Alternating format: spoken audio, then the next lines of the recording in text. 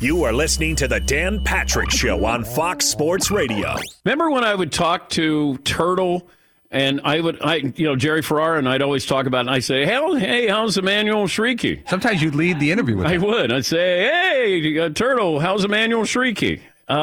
Good. She'd have no interest in you. And I go, that doesn't matter. I have interest in her.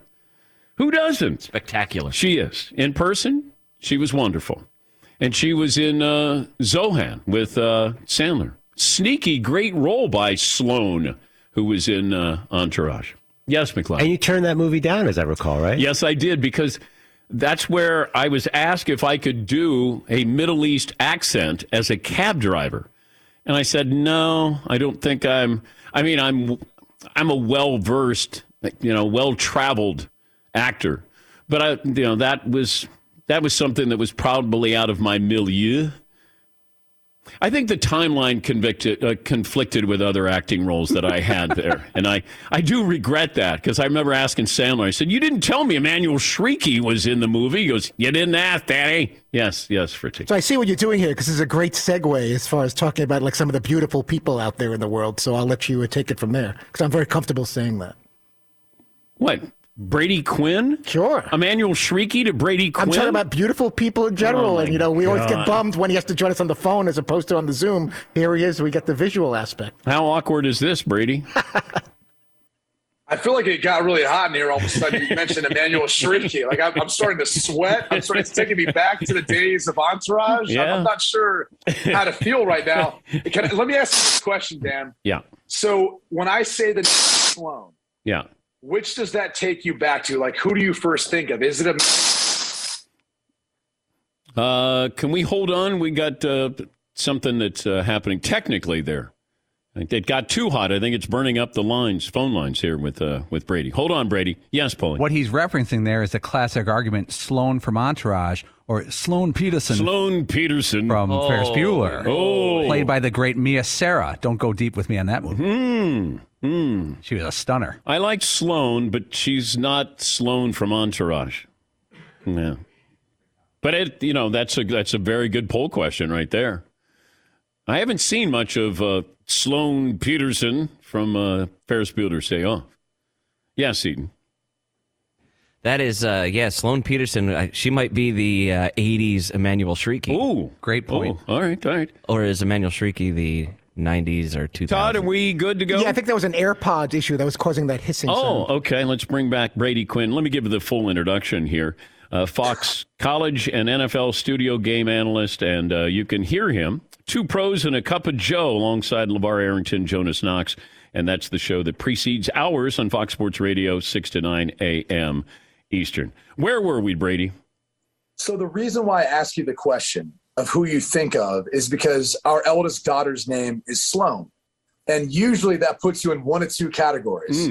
You're either a Ferris Bueller's Day Off, and that's your first recollection of the name Sloane, or you're an Entourage. And so there's like a cutoff of like the older folks who remember Ferris Bueller's Day Off as the Sloane, or Entourage, which is like kind of the more cooler hip version. But you said Emmanuel Shrieky, so you get points for being more the cooler hip version and relating it back to Entourage. All right. That's all we needed to talk to you about, Brady. We appreciate your time. Happy holidays. Merry Christmas. Hey, did you see where they changed the rule? The Kenny Pickett rule, where now it's if you give any kind of indication, you're going to, like college football changed something immediately, and nothing changes in college football. What did you think of the play, and what do you think of now them revising the rule?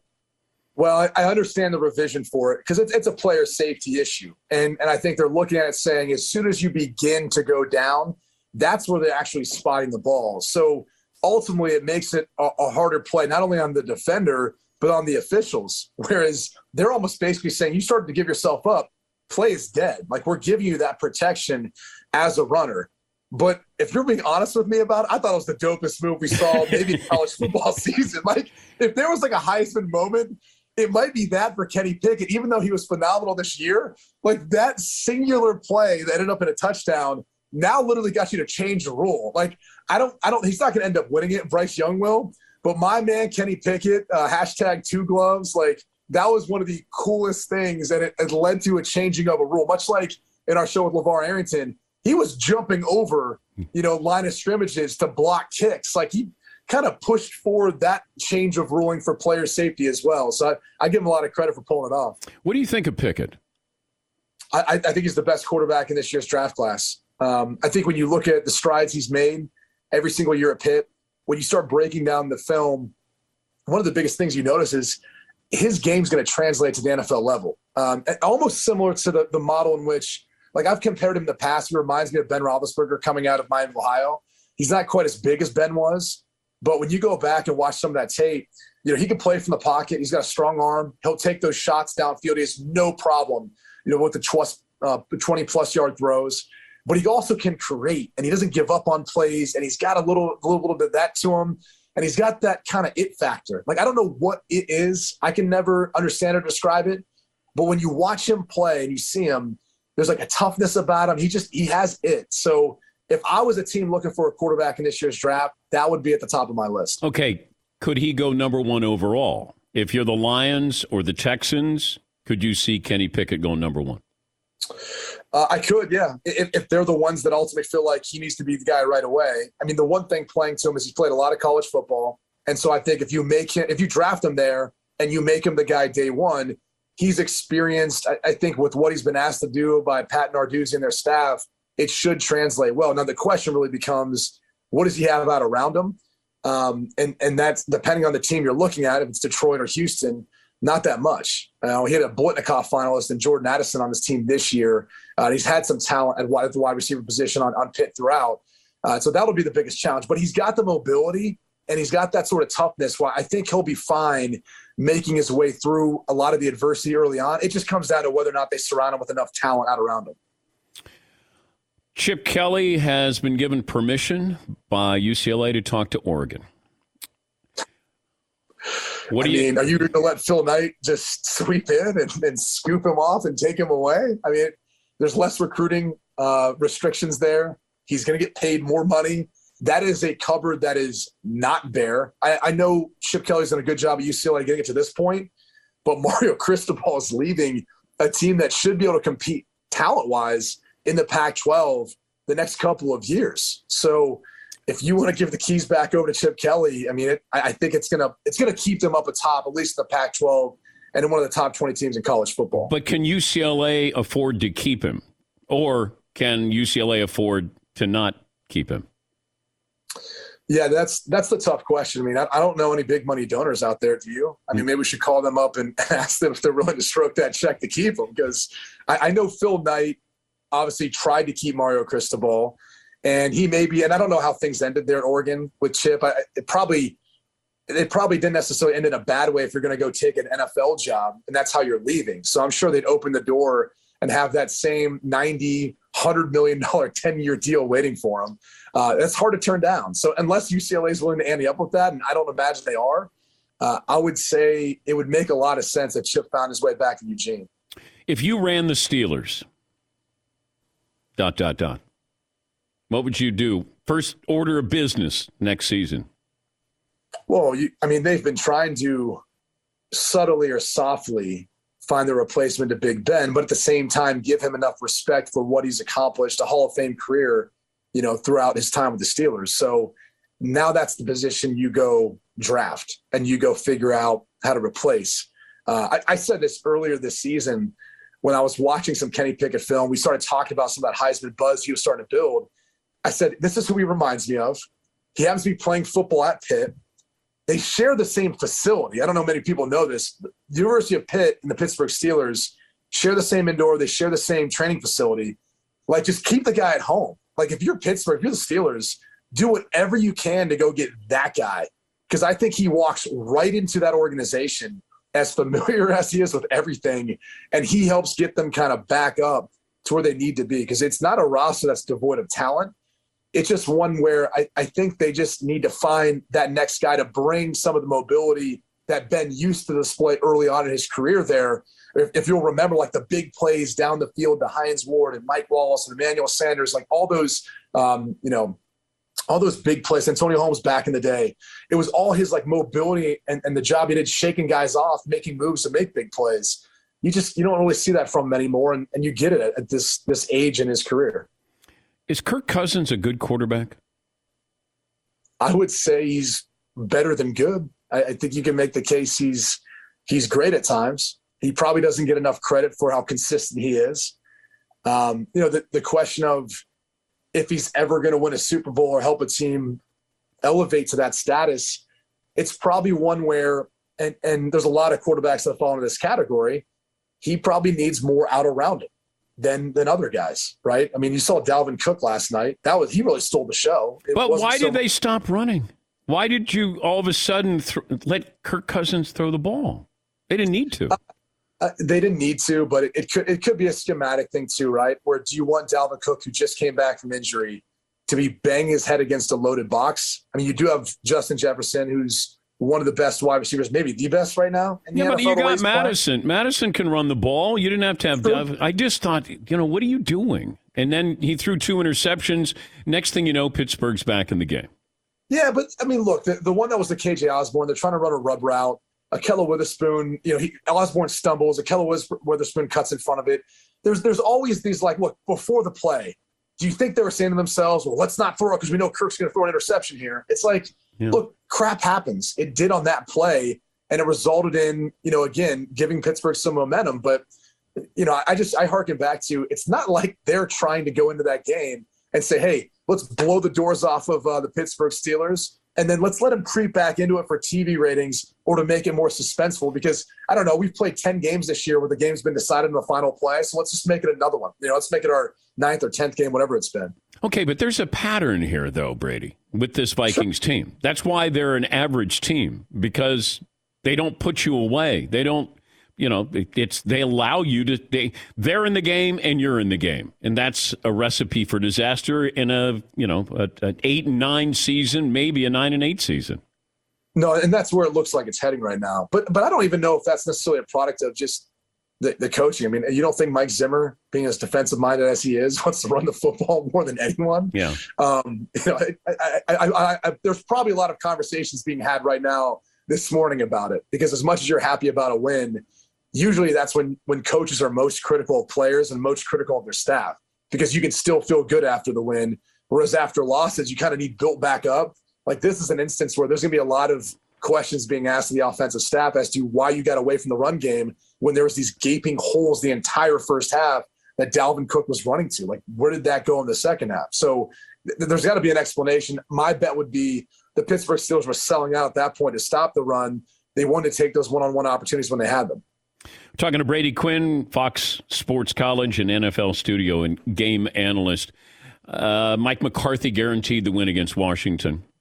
I don't know what that means. Like, if you say, look, I'll quit if we don't win, like, you guarantee it. What are you guaranteeing? If it doesn't happen, then what? Like, I don't even know what that means, but now it's bulletin board material for, like, Washington wasn't going to play hard, in division against Dallas. He guaranteed a victory.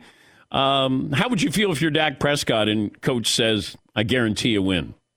Well, you better have his back. I mean, the whole quote, when you listen to it, the interesting thing was he said it, and then the reporters followed up with him about it. And then he kind of was like, well, I expect to win every game. Let me just back right out of this. Like, he almost was like, oh, I said that? Oh, my bad. I didn't mean to say it. I mean, we expect to win every game. So what's different about this one?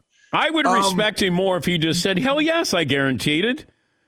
Well, I think people feel more comfortable, saying these quotes and making these proclamations because, who actually has a bulletin board anymore, Dan? I mean, who's literally taking the clipping from the paper and going, let's just put it up here on the bulletin board so everyone walks by and sees it. Oh, no, someone ran by and got knocked down. We got to put it back up with the tack on the bulletin board. I mean, I'm trying to think of any organization I was ever part of where we actually had a bulletin board material, like we actually had it placed somewhere. I mean, it might go up in a team meeting over the, I guess it's an iPad now, or the computer system, right? They might put it up, but it's not like you're going to be reminded of it throughout the course of the week on some bulletin board in the locker room. Wait, I mean, did you ever have bulletin board material? Like your coach said, this is what they're saying. I did in college. I will never forget this. I did in college, but it wasn't through our team. It was something that actually my mom sent me. So we played Boston College and it must have been my freshman year. And we ended up losing. I think I threw maybe a couple picks in that game, whatever it was. And there was a linebacker there named James Ott. I think that was his name. He actually was like good friends and teammates with Brian Flores, the head coach of the Dolphins. And I remember my mom sent me a clip where he said something about, well, he's not that special or he's not that good in relation to me. And I did have a bulletin board material in 2003. So I remember I put it up in my dorm room and I kept it throughout my entire college career. And I never forgot that. So I don't know where the heck James Ott is. I'm pretty sure that was his name, but I never forgot. I never let that go. Paulie, bring in James Ott. Here he comes. James, thanks for joining us.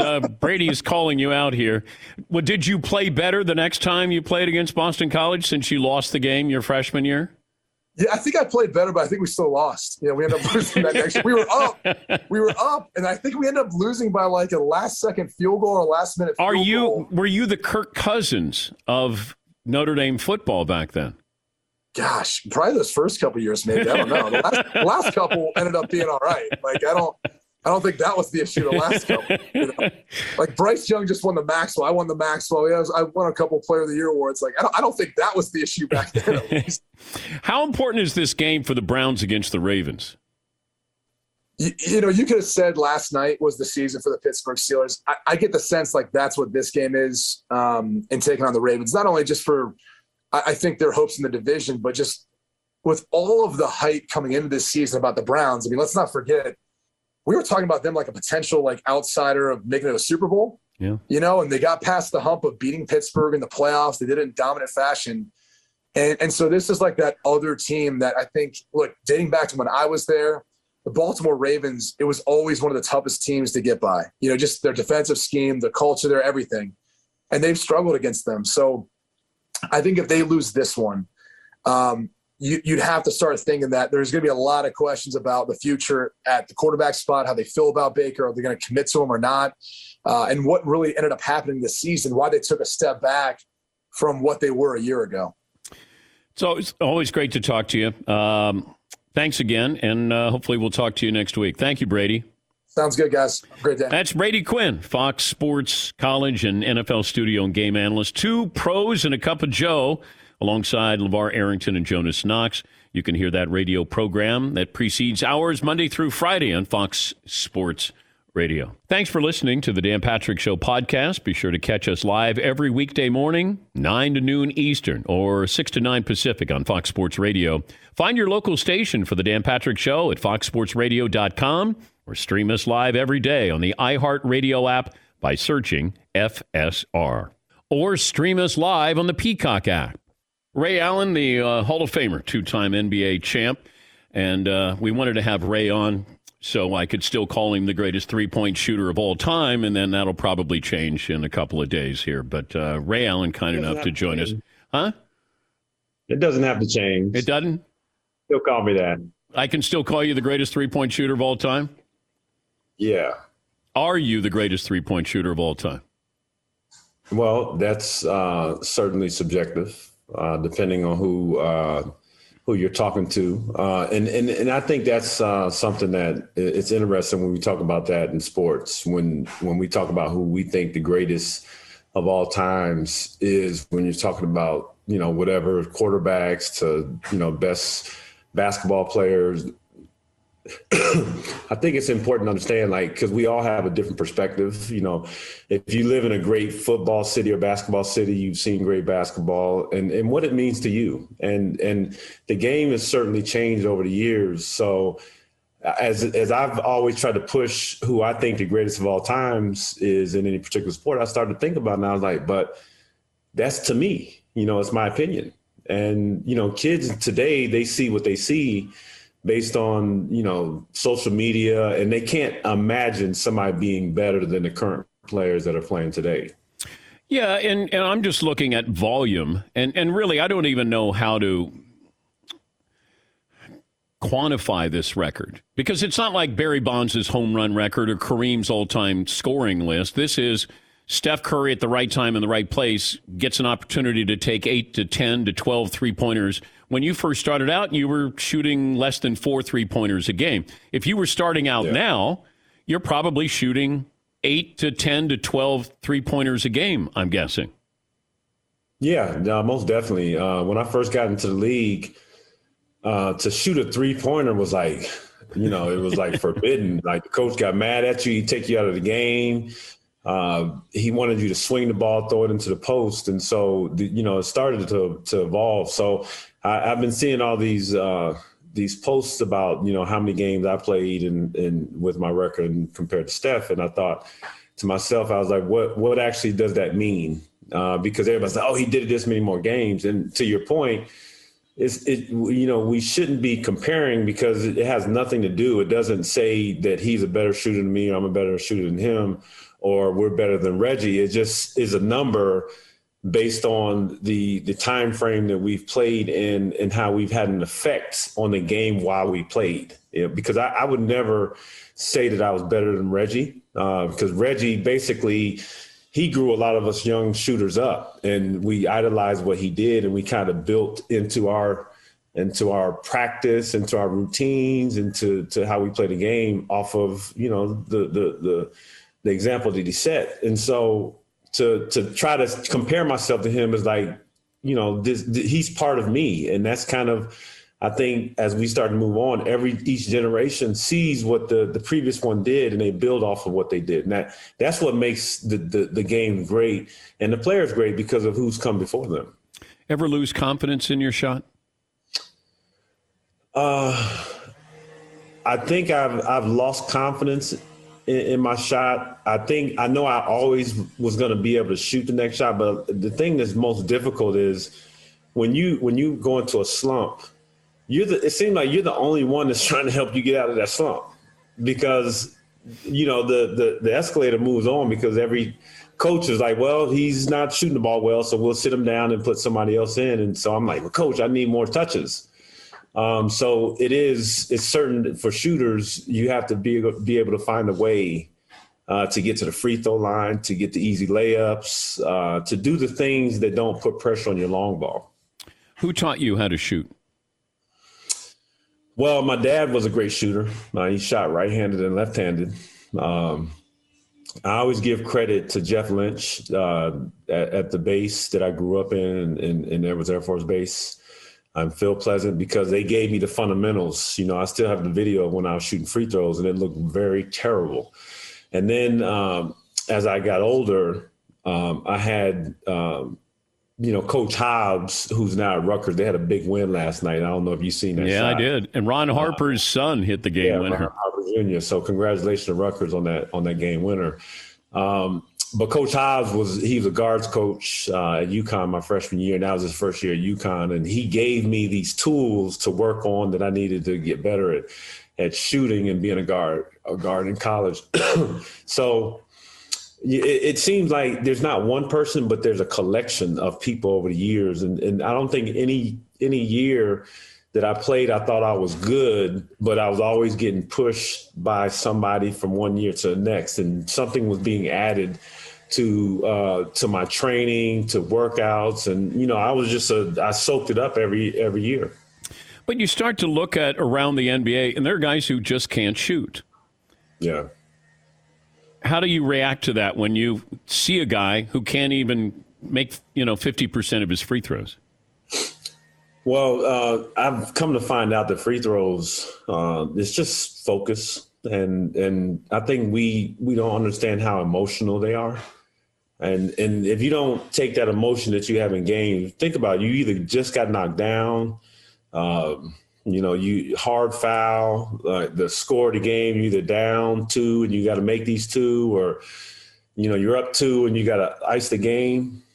There's different scenarios that force you to think about the free throw. And if you don't practice that during practice, then you're not preparing yourself for the game. And then further, when you think about so many guys shooting threes, how many guys take a 3 when they don't need to, and they can just kind of take that 1-2 dribble and get the mid-range jump shot. And that takes the pressure off the 3 ball, a time when you didn't need it. And you figure if you took 9 threes in a game and you're like 2 for 9, if you only took 6 and you're 2 for 6, you get those other little mid-range shots going, then you might even be 4 for 6 because now you got yourself a little confidence going. Would you be in favor of moving the 3-point line back? No, I don't think moving it back. What if you eliminated the 3-point shot? It would definitely make the game more methodical. I think because then you'd have to move around. Better? But Would it make it better? I don't think so. I think it'd be more helter-skelter because the 3-point line it gives us a sense of spacing. It's a threat. It gives us, for the defense. But I think the best way to use the 3-pointer is just to threaten your opponent that you can shoot it, and then you set it up with your great shooters, and you're able to get into the paint and do other things. Yeah, but there's no movement in basketball.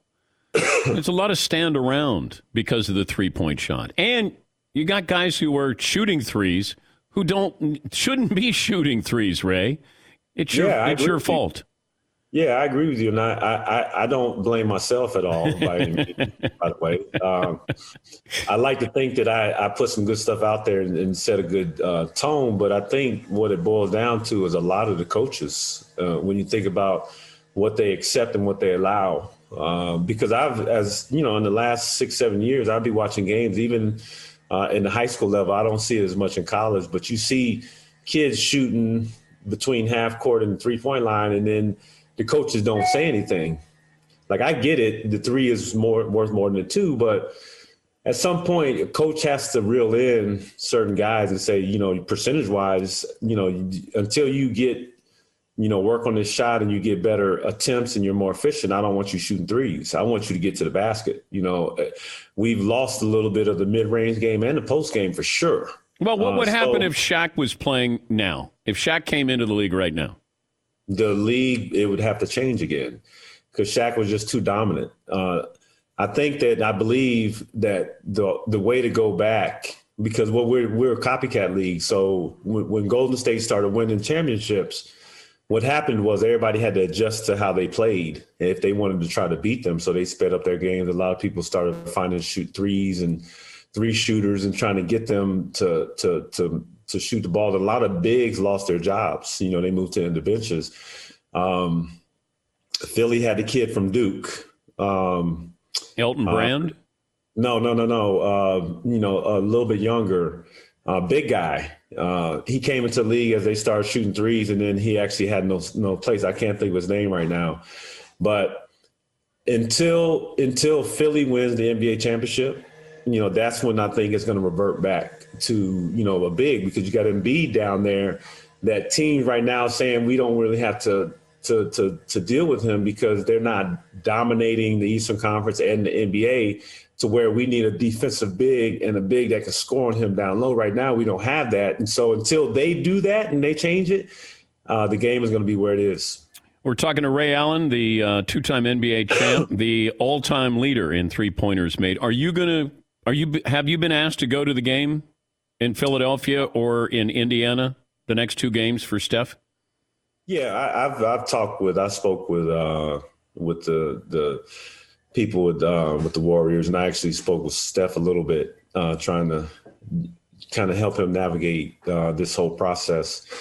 It's an exciting time for him, and I try to give him the kind of what I was dealing with, and going into the game and everything that led up to it, and I was fortunate because it was I broke the record in Boston against the Lakers with Reggie in the building. So it's just only appropriate that I find my way there by hook or by crook. I don't know where it's going to be, so I got to kind of watch this thing. I don't know if you noticed, but I'm coaching myself, Gulliver Prep here in Miami. Yeah. And so we have games as well. So it's kind of like a tricky situation for me trying to navigate kind of what it is that happens with them. But why don't you go and heckle him, Ray? Why don't you put up a sign or yell out, "I'm the king"? Because if you haven't watched anything over the last 12 years, that's not going to bother Steph. I know. Who do you think would be a better 3-point shooter, knowing who they are, if they started out now, Kobe or Michael? Well, I think they both were underrated 3-point shooters. When you think about they're just, it's like if you could do one thing great and a couple things great, then some of the other things get overshadowed. Mike just never really had to shoot threes because he was so good inside the paint. Kobe was so good just scoring in general. So if I had to say between both of them, it's hard because they both play with their back to the basket. They both were slashers at the rim. I just don't think that their games were designed to just sit out there and wait and sit behind a 3-point line. But better form, better shooting form. Jordan or Kobe? Better form. Jordan for sure. Really? Yeah. See, this may sound strange to you. I think Klay Thompson is a better stand shooter than Steph is. Steph is, it's like Steph just creates. Klay, get the ball, maybe one dribble or catch and shoot is more dangerous than Steph. Is that a fair assessment in your opinion? Well, I wouldn't say more dangerous because Steph has the ball all the time. So you have to really take that offense or that defense and you have to contribute 2 and then sometimes 3 guys to him. And then that's where everybody around him is able to be great in their roles. But in my comparison with Klay is moving without the ball. He can shift the defense when he gets open, everybody gets open, similar to how I played. I believe that Steph is in a lane of his own that I don't think he has. You can say, he and Damian Lillard with their ability to shoot from deep and be able to handle the ball and get to the paint. But Steph gets to the paint more than Lillard does. But I would compare Klay more to myself and Reggie because we are moving without the ball. We're kind of on the weak side a lot. And throw Rip Hamilton in there, even though Rip wasn't he wasn't a big volume 3-point shooter, but to be able to move the defense and to come off pin downs and screens and shoot in transition without touching the ball, that's a real talent. Is LeBron a good shooter? I say he's a good shooter, but he's also a field shooter. The more he has the ball in his hands, he can make shots. He's a shot maker. Yeah, I don't like the form, and I don't like that he's taken all these threes, but I think that might come as you get older, that you just don't want to drive to the hoop and take the beating. Yeah, and you feel it. When you get older, you feel, you don't have that there's a sponginess, for lack of a better term, that your body, your calves, your ankles, you feel that sponginess when you're younger. When you get older, that goes away a little bit. And so you can work on jumping just that much and perfect your shooting from outside. Like I had one of my best shooting nights when I had patella tendonitis when I was playing in Milwaukee, and I just managed how to come off a screen and shoot just by jumping a little bit and pushing the rest away with my hands. And so LeBron, with his size, he has so much upper body strength, though. He's going to be able to maintain shooting and shooting well, but he has to have the ball in his hands to keep that rhythm. Did you ever airball a 3-pointer? I'm not going to say no because I'm sure somebody could find somewhere. But I always get on my kids because I said, varsity players, you guys should not be shooting air balls nowhere. Get the ball, let it hit the rim, but just like anything, never up, never in. So shooting the air balls, like you didn't even have a shot of it going in. But see, you got to show your kids, and I do think this is great because people now, they find you again, and then we talk about you. So I think even though you're going to lose this record, it's also great to shine the spotlight on you one more time, or at least one more time with, your greatness at shooting. Yeah, and then it goes back to Reggie as well because there's a beginning and then there's a where we are now. And how about an over 50 3-point shooting contest? Over 50? Yeah. I mean, you'd be surprised. Over 50 guys can still shoot. Reggie can still shoot. You see Reggie, he's a cyclist. He keeps himself. Well, you're not 50 yet, so. Not yet. How old are you? 46. Okay, so an over 45 3-point shooting contest. Are you the one seed? I like my odds. Okay. Against anybody over 45 for sure. Well, Reggie's still pretty good. Yeah, everybody's good. Like the one thing that you have to remember, and I tell this to everybody that is a fan of mine or loves the way I shot the ball, is that for a majority of my career, I wasn't the best player I won't say majority, but for a lot of teams I played on, I wasn't the best shooter on my teams. You know, I had Eddie House, great shooter, and you know, was like the microwave. I think you're being humble. Humble. I'm telling you, these guys, it's like when you see that every day and you're pushing and they're shooting the ball, like Mike Miller, James Jones, Michael Redd, like those types of guys, they shoot the ball so well. And when you see them shooting in a practice, they're going at your head every single drill. And it pushes you, and you just stay challenged, you stay competing. And without guys like that on my team, you know, it's hard for me to think how good I actually could have been without that example. Maybe I get Bird. Bird's 65. You know, he might be able to give you one rack. He'd be able to give you one rack of balls, talk some smack. But remember, Bird didn't rely on athleticism to shoot, so it's all in his hands and his wrists. So I do believe he can still shoot it.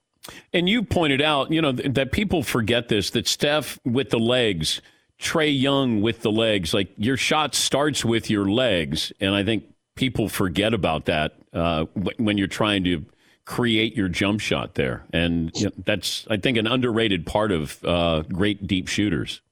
Yeah, and every if you go back to every All-Star weekend, when you look at the three-point shootout, you listen to the commentary of the broadcast, and they talk about the guys who have a greater chance of winning because they are more push shot shooters. So you see they get the ball and they just push it from here, and they get to the rack and they just push, and they don't rely heavily on their lower body. And however you do it, you know, it requires practice and understanding what your release point is every time you shoot it. And you got to get it off quick, obviously playing around great athletes. So you take Steph. He doesn't have a lot of movement in his lower body. Same thing with Trae Young, and so they get the ball off quick because it's to get the ball, you just push it up there, and they perfected that. So it's not when people look at me, when they look at Reggie, when they look at Dale Curry. Dale shot the ball up here. So when you look at all these different shooters, everybody has a different form. Mine was severely reliant on, you know, my legs, my lower body. So, you know, you catch me on a shoot around in Chicago in January and February, I was having a tough go at it to start the day, because that United Center at the time was like, it felt like 30 degrees inside. I'm like, I can't jump. Everything I'm shooting is front rim. I'm like, I just don't. So for me, I had to really get warmed up, and I had to understand my body. Yeah, but Ray, it didn't bother Michael Jordan jumping in the United Center. Nope, and that's why he was great at 7:30 at night. Yes, he was. Every night at 7:30, he was great. Hey, great to talk to you again, and hopefully you get some more recognition out of this. And thanks for joining us, Ray. All right, Dad. Thanks for seeing me. That's Ray Allen, Hall of Famer, two-time NBA champ. Thanks for listening to the Dan Patrick Show podcast. Be sure to catch us live every weekday morning, 9 until noon Eastern, 6 to 9 Pacific on Fox Sports Radio. And you can find us on the iHeartRadio app at FSR, or stream us live on the Peacock app. Hey, what's up, everybody? It's me, three-time Pro Bowler LeVar Arrington, and I couldn't be more excited to announce a new podcast called Up On Game. What is Up On Game, you ask? Along with my fellow Pro Bowler, TJ Hushmanzada, and Super Bowl champion, yep, that's right, Plexico Burress. You can only name a show with that type of talent on it. Up On Game. We're going to be sharing our real-life experiences loaded with teachable moments. Listen to Up On Game with me, LeVar Arrington, TJ Hushmanzada, and Plexico Burress on the iHeartRadio app, Apple Podcasts, or wherever you get your podcasts from. Zach Levi plays NFL Hall of Famer Kurt Warner in the new biopic, American Underdog, which opens in theaters everywhere on Christmas. And the great actor Zachary Levi joins us on the program. Do you know that we might be related? What? Yeah, it might be. How? Talk to me. Your last name is Pugh. Yes. My last name's Pugh. You're kidding me. No. That's amazing. Yeah. Wait, where did your parents or grandparents, where do they, hearken from? Ohio. Okay. Well, I mean, my dad was born in St. Paul, Minnesota. His dad was Minnesota-based, but that's, that northern Midwest. I mean, you go back a generation beyond that or two, and that we could actually be from the same line. And both handsome actors, so... I mean, that's really the evidence, right? I mean, forget the last name. Look at the resemblance. Look at the sexiness that we exude. But when I was growing up, everybody made fun of that last name.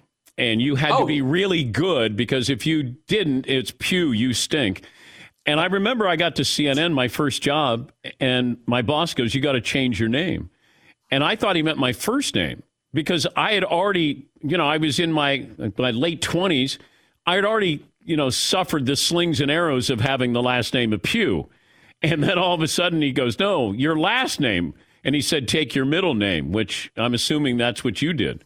That's exactly what I did, dude.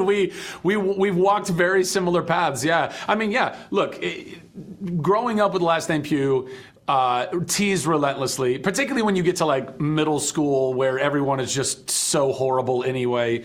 And then, it was interesting when because I always wanted to be the actor that I am now ever since I was a little kid. But I'd always told myself, I'm not gonna change for Hollywood. I'm not gonna bend for Hollywood. Genuinely. And I got down into Hollywood, and then my agent told me, she was like, listen, every time I make a phone call on your behalf, there's always a comment. It's not always necessarily derogatory, but there's always a comment. And I just want you to know that. And so then I thought and prayed on it real hard, and then ultimately came to the same conclusion, which was, if I just augmented my full name, I can still be me. I'm not changing who I am, but I'm rebranding, if you will, within the confines of my actual name. So, well, I have two guys in the back who are Jewish, and I had to break the news to them that I didn't think you were Jewish. And they go, wait, his name is Zach Levi. Can you confirm or deny that you're Jewish? I am not a Jew, but I am an honorary member of the tribe, let me tell you. Okay. I've read the child's role at Seder half a dozen times. Almost all of my representation are Jewish. No, I mean, listen, it is definitely something that a lot of people confuse. I have broken the hearts of so many Jewish mothers who were so happy to see me in The Marvelous Mrs. Maisel and were sliding into my DMs, literally like these Jewish moms, like, have I got the girl for you? And then they would then message me later after finding out the news, after having, searched it, Googled it online. They're like, oh, my heart is broken, but you're still invited over for dinner. I'm like, okay. All right, so you get the script for the Kurt Warner story. What did you know about him prior to? I mean, I knew a good bit, or rather I knew what, let's say, most of us who were watching that story go down in real time knew. And there was a good bit in there. I mean, the bullet points were pretty profound. I mean, that's why all of us were so impressed by what we were witnessing. I mean, there was this incredible Cinderella story, obviously, of this guy who essentially comes out of nowhere, and that they rally around and play good football. They literally did just that. And then, against this story that was coming out of, he was, stocking shelves in a grocery store not too long before that. And also, being a person of faith and seeing his faith kind of manifest in that moment. And that was very cool and connective. So I knew a lot of those bits. But like most of us, I didn't know the real underlying foundation and journey and ups and downs and struggles that he and Brenda and the kids all kind of went through in order to get to that place. And really, ultimately, I think that's what makes it all, gives it all meaning. It gives it all purpose. It's what gave Kurt purpose. More than just this football, this dream he was chasing after. He found something that was even more worthy of his love, even more worthy of his, attention and focus. And lo and behold, he then goes and values this beautiful thing, this beautiful woman and her children and the relationship. And then all of this dream that he had his whole life starts to reveal itself. And then in such an incredible way. And I think all of those things are very much intertwined. It's why it all makes it, not just special, but also infinitely relatable. I think all of us have had these moments in our lives, no matter where we've been, where we have our supermarket moment. I mean, I worked at a car wash for 1.5 years, just trying to be sitting in this seat right now talking to you. It's this character building stuff. Also, I think everybody's had their version of scraping change out of their car doors to put gas in their tank. Those are the types of things that I didn't know. I didn't know that about Kurt or Brenda or any of that, but it's what resonated with me the most, for sure. Yeah, but you worked at a shirtless car wash. I think people should understand that. Like, I mean, come on. You got to give the people what they want, Dan. But do you get how often do you get, hey, Shazam? Oh, I mean, a good bit. I get, hey, Chuck. I did this TV show, Chuck, a long time ago. Some people recognize me from that. A lot of people recognize me from Shazam. I'm sure now, moving forward, there may be some people that yell out, yo, what's up, fake Kurt? Or whatever. I don't know. Have you gone as Shazam to a Halloween party? Say what? Have you gone as Shazam to a Halloween party? No. I mean, listen, maybe if it was a prank that we had set up, but that's like, they're like how you don't wear the band shirt to the concert? Yeah. That's like the band wearing the band shirt to the band's own concert. Like, you just can't do that. There's the bagging the groceries thing that I think everybody thinks of when they think of Kurt Warner with the journey there. I love the story. He told this about 10 years ago to us, that he got bit by a spider on his honeymoon. Oh, yeah. And it affected his tryout with the Bears. The Bears, yeah. Yeah, he told me that story. I was like, this is crazy. I mean, again, all the different ways that his journey, his life could have gone. You know, what if he actually was able to step up in that moment when he had the look with the Packers? You know, maybe they kept him on as a third stringer. I mean, what if he was behind Favre for all those years and never would have got any play? And all of a sudden, because he didn't end up with the Packers, he ends up and then almost gets a shot with the Bears and doesn't, and then is with the Rams. And then he's sitting there and he's waiting, he's biding his time and he's waiting for his moment. And then that was insane. Zach, if he went to the Bears, there would have been no Kurt Warner movie. Just letting you know. Yeah. There wouldn't have been. There'd be no Super Bowls. There'd be no Hall of Fame. It's about the Bears, not Kurt. That it would have probably ended quickly. And yeah. And you. Yeah, those were some thin years for Chicago. We're still in some thin years for Chicago, unfortunately. Okay. More important to look like Kurt Warner, act like Kurt Warner, or to throw like Kurt Warner? The simple answer is yes. All of the above. I don't know. I mean, look, obviously, I think, part of your, as an actor, part of your initial ability to be believable to an audience is, do you even look anywhere close to who this person is? I feel like we did that pretty good. Okay. I feel like Kurt and I, particularly the more we've even got to know each other, the more we realize that while we are obviously still very different people, we have a lot of similar DNA. We share a lot of similar things in how we see the world and interact with the world and how we want to treat people and the things we care about. And so that really was helpful in kind of finding his essence and absorbing kind of more of who he was. And then, I was fortunate enough to have a great quarterback coach in my friend Clint Dolezal, who also played some, obviously college, played arena against Kurt, and then actually got drafted by the Bears and was there for a hot second. Did not have the storied career that Kurt had, but I had about 2 months of this quarterback, crash course. And really did everything I could to not just, obviously, try to throw as good a ball as I could throw. And I feel like I got down. I could throw some dimes here and there, for sure. Okay. But really getting into the headspace of what it means to be a quarterback and really understand, how to lead your team in the huddle, under center, read your receivers and their coverage, try not to telegraph to the coverage which receiver you're trying to throw to. All of that stuff is very pertinent if you're trying to bring a sports movie as realistically as you can to an audience. And I feel like with all of that done, and look, I mean, I also had incredible doubles who played a lot of football growing up and could throw dimes far more consistently than me, and I took some hits, but I took the hits that I could take where I wouldn't break and not be able to continue doing, shooting the film. And I had a double that literally his whole job was like, all right, bud, you're going in, and linebacker, boom, just taking him out. So it takes a village, to bring it all to life, but all the pieces are there. Your favorite sports movie is what? Oh, man. I think Field of Dreams is probably my favorite sports movie. It's not my favorite real life sports movie, but I think all in all, there's something about it that's just so profound, and I love, it's one of Costner's best roles, and I don't know, it's just wonderful. Hey, congrats! Great to talk to you. We appreciate you joining us, and let's do it again. Thank you, Dan. It's a pleasure to meet you, man.